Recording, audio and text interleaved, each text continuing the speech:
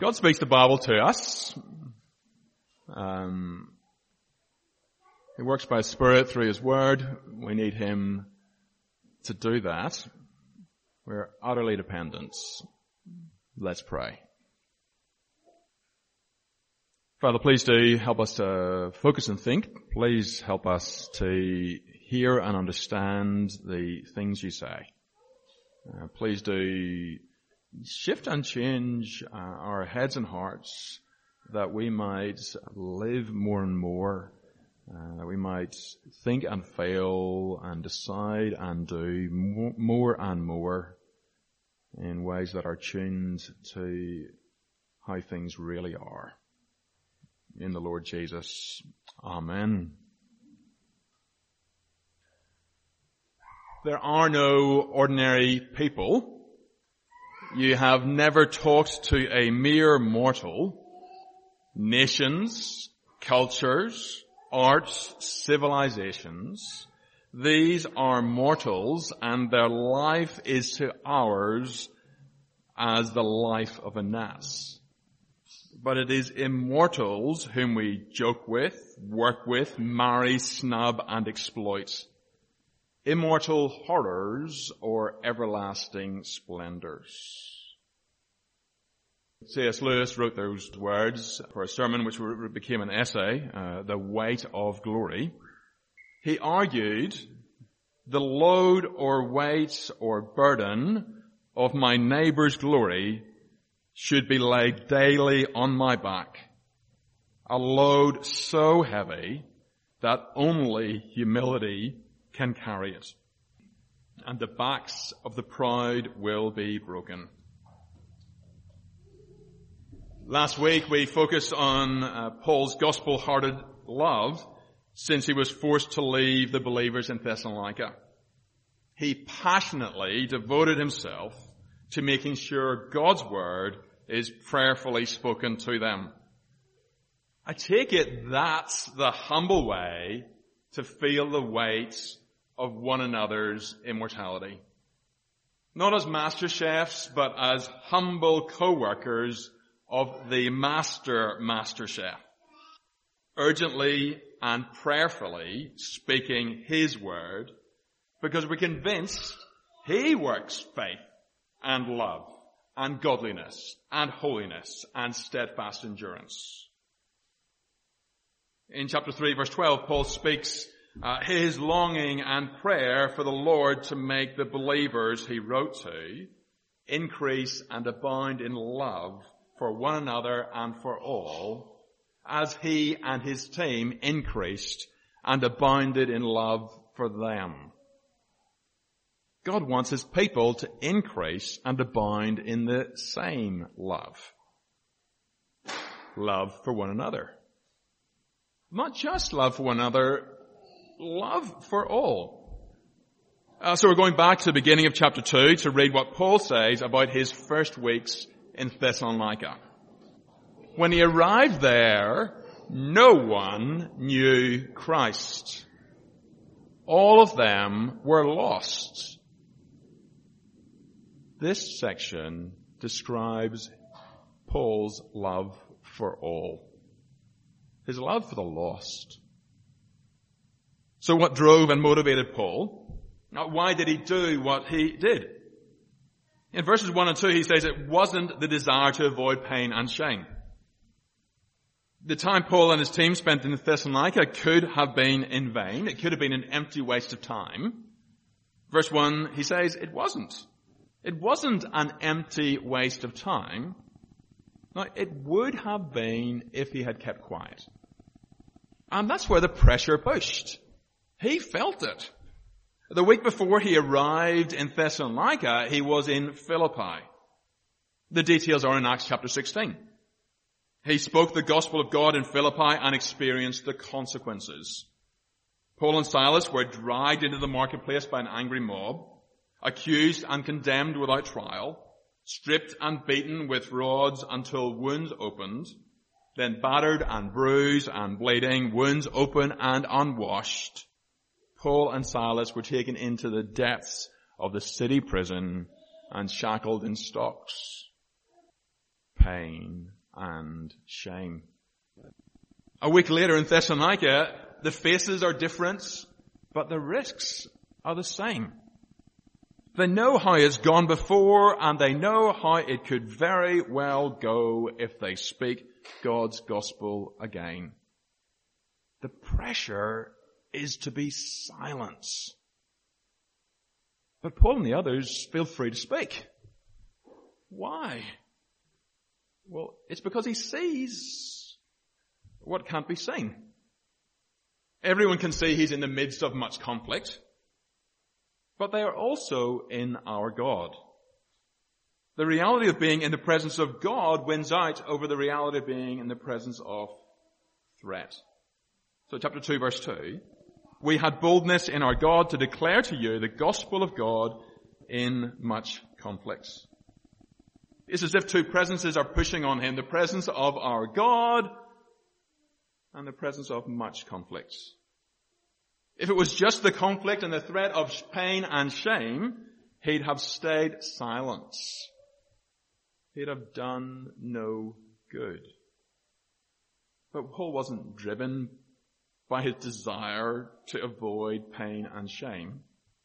He was driven by his desire to please God. The Thessalonians were used to having traveling speakers roll into town. First century Netflix was strolling through the street, meeting travelers, philosophers, magicians, religious enthusiasts, and people who made their living from public speaking. Ancient literature talks about how greedy and immoral they were.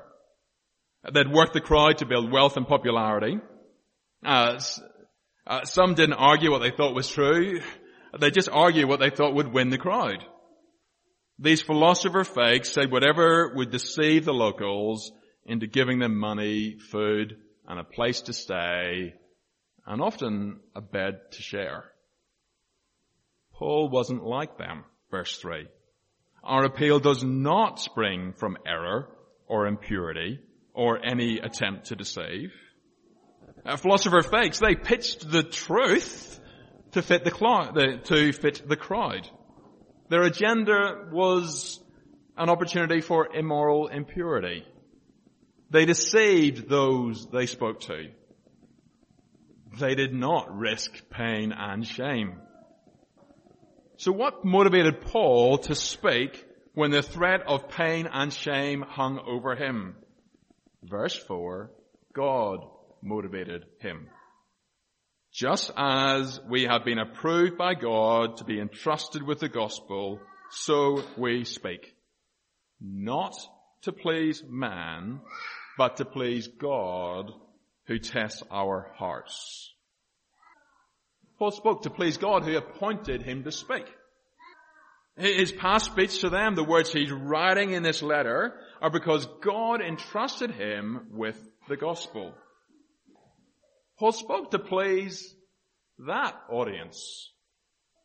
Whatever powerful person was in front of him, whatever angry crowd stood in front of him, he spoke to please an audience of one. The one living and true, loving and holy God.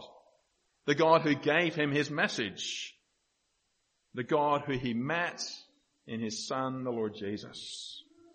He spoke to please God who tests our hearts and who knows our motivations. So, God knows Paul's heart because nothing is hidden from him. And Paul writes verse 5 to help the Thessalonians see his own heart. He says, think about it. You know what I did. I didn't flatter anyone. That sounds true. The gospel is hardly a flattering message. Your attitudes and actions are so bad that the living and true, loving and holy God is justly and passionately angry with you. There is nothing you can do to save yourself. Jesus is the only Savior. You must trust Him to deliver you from the coming wrath. Verse 5, Paul didn't flatter anyone, nor did he come with a pretext for greed. He didn't watch their reactions to figure out, what are they thinking? Should I change what I'm saying here so that I get money from them? They should know it from what they saw him do. God, who tests our hearts, knows it because he sees Paul's heart. So Paul says, God is witness. And then reminds them of more, verse 6. He didn't look for glory, recognition, reputation. Not from them, not with anyone. He could have been a burden and made demands in Thessalonica. Workers are worthy of their wages. Oxen should be free to eat while they tread out the grain. Spiritual teachers should receive material care. Word teachers should have all good things shared with them by those they teach. But they didn't make demands as they evangelized. Now, partly because the recently converted Philippians were already sending help to meet their needs. Probably Paul's working his job, or working his trade, making tents. However, he didn't demand help. He reminds them of it. Verse 7, they were gentle. They were gentle like a nursing mother taking care of her own children. This is where we begin to see so very clearly that Paul lived and preached to please God, and at the same time he cared about the people he spoke to. He loved them. Gunslingers in the West would put notches on their belts as they killed people. Paul wasn't a gunslinging evangelist who put notches on his Bible every time someone became a Christian so he could rub his thumb up and think how good he was. Paul wasn't pleasing God by speaking God's gospel so he could tick a box in his daily planner. Shared God's gospel today. He likes that. He must be happy with me. Yes, he did it to please God. Did to please God, whom he loved. But he was also loving them. Doing what's best for them because he wanted what's best for them. It's strange in our minds, but in the ancient world, some mothers outsourced breastfeeding. They paid a wet nurse to breastfeed their babies. Why did the wet nurse feed someone else's baby? Well, it's pretty straightforward. It's because they wanted the money. Why did Paul speak the gospel to the Thessalonians? Because he wanted to take care of them like a wet nurse taking care of her own children. How did Paul take care of them like a breastfeeding mother cares for her own children? Like this, verse 8. Being affectionately desirous for you, longing for you, we were ready to share with you not only the gospel of God, but also our own selves, because you had become very dear to us. You become beloved to us. He's telling them where they sit in his passions. He's telling them his emotional commitment to them. This is how he felt and feels about them. Verse 9, Paul reminds them he didn't make demands as he evangelized them. You remember, brothers and sisters, our labor and toil, we worked night and day that we might not be a burden to any of you while we proclaimed to you the gospel of God. He wasn't like a wet nurse who'd turn up as long as there was money and then disappear when there was none. He loved them like his own children. He didn't need to try to avoid acting like a hired speaker because he didn't think or feel like a hired speaker. His heart was in it. Just like a breastfeeding mother full of affection and love for her own child, he was there doing what's best for them because he wanted what's best for them. I think it's helpful for you to know I don't prayerfully speak the Bible, speak God's word to you for the money. If I was working another job, I'd still be investing my time and talents and treasure in prayerfully speaking God's word to you. But I'm privileged to be freed up from needing to do that, so that I can give myself full time to that task. I prefer to think of being freed up than being paid for. That makes sense? Another angle on Paul's love for them is love like a father who trains and equips his children. Loving fathers don't say, life is hard, let me know how you get on. They don't leave their children to work it out for themselves. They teach what they've learnt. What they've learned from their own experience, what they've learnt from the experience of others. Because their mum and dad and others have taught them. Verse 10, they saw, and God saw, how sharing his life with them meant modeling holiness, righteousness, blamelessness, as they began to believe. He says, verse 11, for you know how, like a father with his children, we exhorted each one of you and encouraged you and charged you to walk in a manner worthy of God, who calls you into his own kingdom and glory. Paul had things to say. He spoke with God's authority. Taught, exhorted, appealed. But he wants us to see it as the overflow of love. He exhorted, encouraged, charged them with the truth which brings life. He spelled out to them how they were to live, now that through faith in Jesus, they were God's forgiven people and members of his kingdom. How to live in a way that is worthy of God who called them, as subjects of his kingdom, eager to please and honor God who saved them. Paul did what's best for them because he wanted what's best for them. Like a caring mother, like a teaching father. He cares how it turns out. Verses 13 and 14 show us how much Paul cares. He's emotionally invested in them. He loved them by speaking the gospel to them, by describing and modeling how confident trust in Jesus spills out into all of life. So he is delighted to see the gospel working in them. Verse 13. In verse 13, he talks about how he still thanks God even now for what God did when Paul first spoke the gospel to them. He's looking back to when they passed over from death to life and thanking God for it. Verse 13.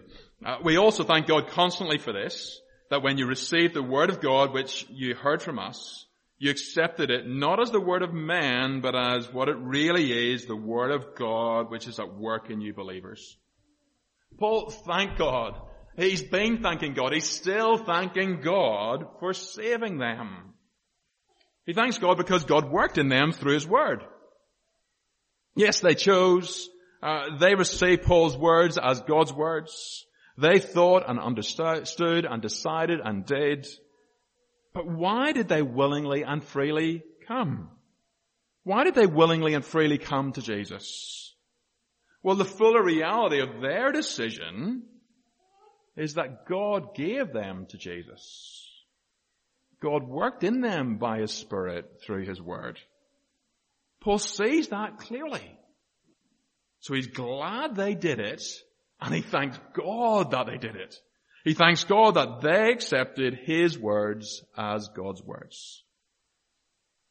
And his deep concern for them, his love for them, explains why he constantly and still keeps thanking God for what God did for them. It's a little surprising to read on into verse 14. To read on into verse 14 and see what God working in them looks like. He says to them, brothers and sisters, you became imitators of the churches of God in Christ Jesus that are in Judea. For you suffered the same things from your own countrymen as they did from the Jews. Normal Christian life includes being opposed by those who oppose God's gospel. And when the opposition built in Thessalonica, the new believers suffered rather than stepped back. Just like the believers in Judea had. Paul sees their steadfastness under suffering, and he sees it as evidence of God's work. They really are receiving God's words as God's words. God really is at work in them, so he thanks God. Paul prayerfully spoke God's word in Thessalonica. He wasn't driven by the desire to avoid pain and shame. He was driven by the desire to please God and by his love for the lost. He did what's best for them because he wanted to please God, who wanted what's best for them. And he himself wanted what's best for them. Eternal life and not eternal judgment. Compare that to what the gospel opposers achieve. Verse 15 describes gospel opposing Jews and maybe Gentiles in the Thessalonian context. Describes gospel opposing Jews as those who killed both the Lord Jesus and the prophets and drove us out and displeased God and opposed all mankind by hindering us from speaking to the Gentiles that they might be saved. Now, Paul isn't being anti-Semitic. He's not being anti-Jew. He loved the Jews and he longed for them to turn and trust the Messiah Christ. Now, read the start of Romans chapter 9 if you want to see that. He knew his opposition to the gospel was part of his history. He did this. That's why I talked about it last week. Paul is not hating on race or religion. He's pointing to what religion achieves. That's Paul's point. He's not saying hate the Jews. He's not saying the Jews are acting out of deliberate and conscious hate. He's showing us what their opposition to the gospel achieves. So put him in a place where the gospel is opposed and competed with by people who hold to Islam, Hinduism, Buddhism, materialism, inclusivism. That's just what I've decided to believe ism. Every viewpoint and worldview that aims to silence the gospel, hold people to it instead of seeing them come to Jesus, or convince and compel those who have come to Jesus to give up on him, every viewpoint or worldview that does that, Paul would say much the same thing. End of verse 15. They displease God. They oppose all humans. Now, it's not how they see reality. It's not what they think they are doing. It's not even what Paul thought he was doing when he did it. But it is reality. God delights to save. He wants his gospel to be preached, his son to be known, men, women and children to turn in trust to the only Savior. Anyone who opposes that displeases him. Everyone is immortal and Jesus is the only Savior. Anyone who tries to convince or compel believers to give up on Jesus opposes what's best for them by trying to push them back into condemnation. Anyone who aims to silence the gospel opposes what's best for those who are lost without Christ and will remain lost while they are cut off from Christ and his gospel. Hear this clearly. The beautiful people who seek to silence the gospel oppose all humans. We can't accept our society's narrative. Religious viewpoints are not just a matter of opinion. Is anything worse than opposing the gospel? Leaving the lost unsaved? Leaving the saved unsupported? Now, people do awful things. Some of them do it deliberately. But no one does more damage. No one does more damage to people than those who oppose the gospel. Yeah? No one does more damage to people than those who oppose the gospel. Because opposing the gospel opposes what's best for all humans. It's the opposite of love, really. It's the opposite of pleasing God who delights to save. Verse 16, it displeases him. And by doing it, they fill up the measure of their sins, but the wrath has come upon them at last. For them, Jesus, who tests our hearts, is their condemning judge. He knows how to judge justly. He knows how to hold them accountable for what they are accountable. They may taste his coming judgment in being handed over to unbelief in this life. They will face him as their just and terrible judge when Jesus comes to save. Paul loved the lost, and he loved the saved. He loved the lost and he loved the saved as if everyone is immortal and Jesus is the only Savior. Because he was convinced it is true. Only Jesus delivers from the wrath to come. Everyone will experience either everlasting life or everlasting contempt. So Paul prayed and he spoke God's word, and he did it urgently, even at risk of pain and shame and worse. He was driven by his desire to please God who delights to save. He was driven by his love for the lost who desperately need to be saved. His head, heart, and life were tuned to reality. God did that. And God speaks the Bible to us. He reveals reality, and when we see it and our heads and hearts are tuned to it, we will be so concerned for the people of our city and the nations that we'll order our lives around seeing them meet Christ Jesus. There are practical things to work out. Prayer for one another as witnesses. Prayer for our mutual unbelieving friends. Friends who haven't met other sojourners yet. People in Brisbane we haven't met yet. Training and learning from one another so we're better equipped to have gospel-shaped worldview conversations. Discussing how we can be a more inclusive community of believers with unbelievers. Not just in whatever intentional communities we may do. Brainstorming ways we can actively partner with each other because God has wired each of us differently and given us different gifts and skills so that we can work together as a body. Thinking about how best to talk with unbelieving friends about how hanging out with believers might help them get a better understanding of the gospel. Inviting them to explore the gospel with us. And helping one another think out beyond Brisbane into the millions of people in Australia and billions of people around the world who are lost without Christ. And how we'll care, how we'll pray and care and give, and who will go.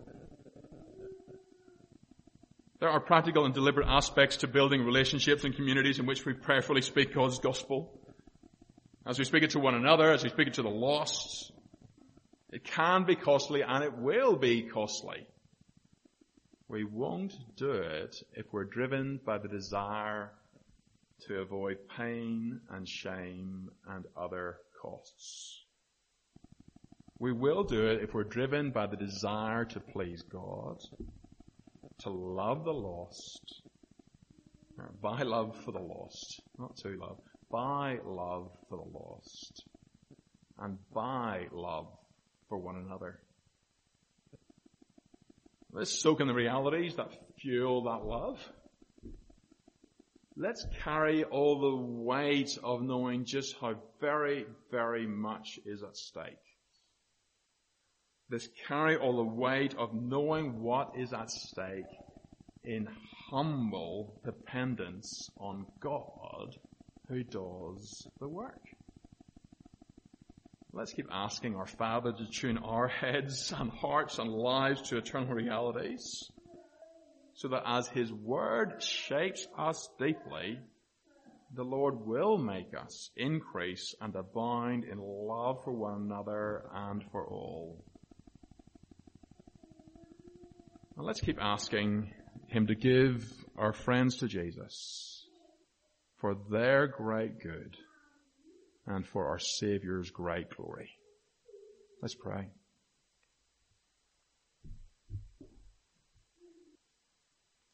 Heavenly Father, thanks again that you reveal what is to us in the Scriptures. Thanks again that you don't just reveal it, but that you work by your Spirit through your Word.